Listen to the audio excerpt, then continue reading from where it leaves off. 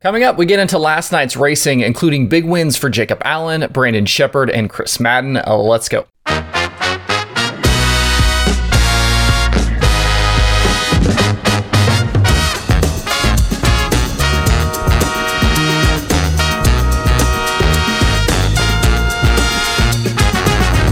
Today is Thursday, May 12th, 2022. Welcome into Dirt Tracker Daily. I'm Justin Fiedler. I thought yesterday we might see a Shark racing car in victory lane at Lincoln Speedway last night with the World of Outlaws, but on yesterday's show, I just picked the wrong guy. I had Logan Schuchart as the win pick, but it was Jacob Allen who went to victory lane last night, topping a very big field of 55 sprint cars. It was Jacob's second win of the year and third of his career, and he was pumped up afterwards in front of his hometown crowd. The Shark shop is just a few miles from Lincoln Speedway, and the packed crowd was, I think, about as excited as Jacob was there at the end. He started fifth and slowly worked his way forward as pole sitter Anthony Macri and Justin Peck battled in the early going. Macri led the first 8 laps, then Peck settled in after that out front. A caution and a subsequent restart for an incident involving Robbie Kendall brought Allen to second, and he was after Peck from there. With 11 laps to go, the 1A slipped by Peck on the bottom in 3 and 4, and that was it. Even a late caution for Sheldon Haudenschild and Buddy Kofoid getting together couldn't stop him. So at the end, it was Allen winning, Peck second, Carson Macedo third, Spencer Bayston fourth, and Macri fifth. The career season for Allen continues, and whatever happened this offseason has completely transformed him as a driver. That's a different guy behind the wheel of that sprint car, and one who is learning he can compete any single night out. We almost don't recognize Jacob Allen at this point. With both Macedo and Gravel finishing ahead of Brad Sweet, the points battle has tightened even more now. Sweet will head to Williams Grove on Friday with just an 8-point cushion on Macedo, and Gravel is now 26 behind in third. Sheldon actually lost ground because of that late crash, and he ended up 21st. He's now 92 points back. Looking through the rest of the field last night, Casey Kane made the feature on his first night back out. Good to see him in the field. He ended up 22nd after transferring in from the B main. Hopefully this means he'll continue racing with the Outlaws the rest of the season and that he is healthy enough to do so. That B main last night was pretty wild at the end. You had Chase Dietz and Kane battling for the transfer. And on the final lap, TJ Stutz ended up crashed out running second. Looked like one of the rear wheels came off that car. Donnie Schatz was also in that B, and I think the struggles are continuing for that TSR 15. He finished 13th in the feature, which was his worst Lincoln result over the past 6 races there. And kudos to Justin Peck and Kyle Reinhart, both All-Star regulars who were in the field last night before they head to Michigan for the All-Star Series race at I-96. And it was a rough night for the drivers with NASCAR connections. Alex Bowman ended up in the non-qualifier. He didn't move forward in his heat race and then was out in the night C main. Christopher Bell didn't transfer in from his heat race and started third in the B main. He had first lap contact though with Donnie Schatz that sent him spinning, and he was only able to race back to 11th. He missed the feature as well. So another Pennsylvania show has come and gone, and yet another Outlaw victory. That's 3 in a row at Lincoln for the full-timers. Macri was the highest finishing posse driver in 5th, with Danny Dietrich in 8th and Lance DeWeese in 10th. Now the series will get today off to regroup, and then they head to Williams Grove on Friday and Saturday for the Morgan Cup weekend. The forecast does look like it's improving with rain chances dropping both days from what we saw yesterday. We'll preview the weekend on tomorrow's Daily Show. On the late model side last night, we had dueling super late model programs between Flow Racing and XR. At Spoon River with the Flow Racing Night in America series, they ended up with a very nice group of 56 cars. Ashton Winger started on the pole and led the first 21 laps before Brandon Sheppard ran him down before halfway and took control. Bishop wasn't challenged again, and he drove away to the $22,000 win and the first victory of this 4-night Illinois Speed Week.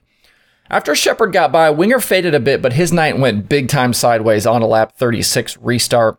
Bobby Pierce went really high in turn 4 coming to that green flag, and onto the front stretch, he caught the right rear of Winger and sent the 89 spinning into turn 1. It seemed like Winger didn't know maybe Pierce was out there, and I think it was just a racing deal. I don't think there was any real intent from Bobby Pierce there. I think he got just that run on the high side. Winger didn't know he was there, and the two kind of met in the middle.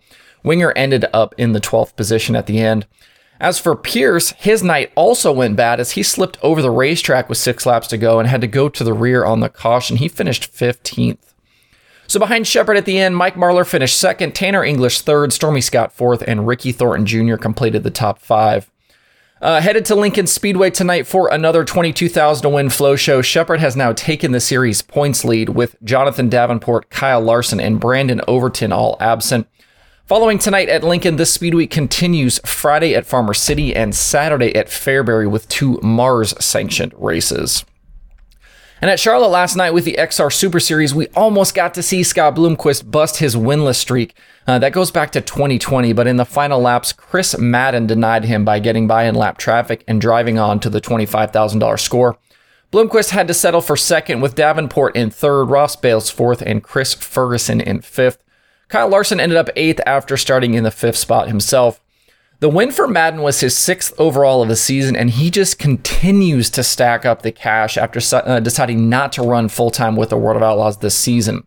He's won the most cash of any late model driver in the country so far this season, and I believe he's approaching something like $350,000 in winnings right now. I mentioned the Flow Show had 56 cars, but the XR event didn't suffer from a lack of entries either. They had 47 in the pits last night and no lack of big names and talent. Even with the big names kind of split between XR and Flow, I didn't feel like either event really suffered. We had good racing on both sides, plenty to talk about from both races, and a lot more good stuff to come this weekend. The Colossal 100 weekend continues tonight with another full program paying $25,000 to win. With the way Bloomquist drove last night, maybe we'll finally get to see him break that drought and grab a victory over the next few nights. Elsewhere tonight, after having their previous 4 races affected by rain, the USAC National Sprint Cars are back in action at the Lakeside Speedway near Kansas City. It's going to be very warm there today, but there shouldn't be any problems getting the racing complete. With only 4 shows in the book so far this year, rookie Emerson Axsom leads the point standings right now by just 3 over Justin Grant, with Chase Stockin, Kyle Cummins, and Brady Bacon the rest of the top 5. Axsom, Grant, and Bacon have split the 4 victories this year, with Bacon the most recent winner that was back on April 16th at the Atomic Speedway. This trip tonight to Lakeside will be the first visit for the USAC Sprint Cars there in 5 years, and the last 4 races there have been won by Robert Ballou. He's won twice, Thomas Meserol, and then most recently Brady Bacon in 2017.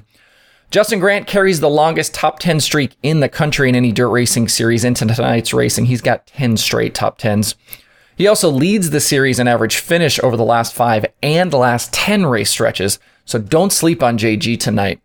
The show at Lakeside kicks off a 3-race weekend for the series. They've got stops at US 36 on tap for Friday and I-70 coming up on Saturday. All 3 nights, the USAC national competitors will also be joined by the USAC Midwest Wingless Racing Association.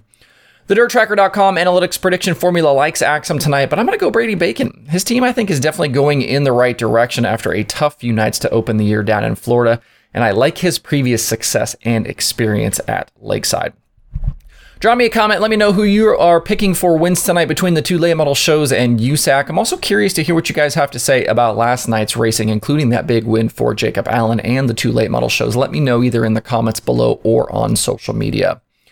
The streaming schedule has 6 shows on it for today. Flow Racing has the Flow Night in America late models from Lincoln, the USAC Sprint Cars from Lakeside, and Flow Racing 24/7.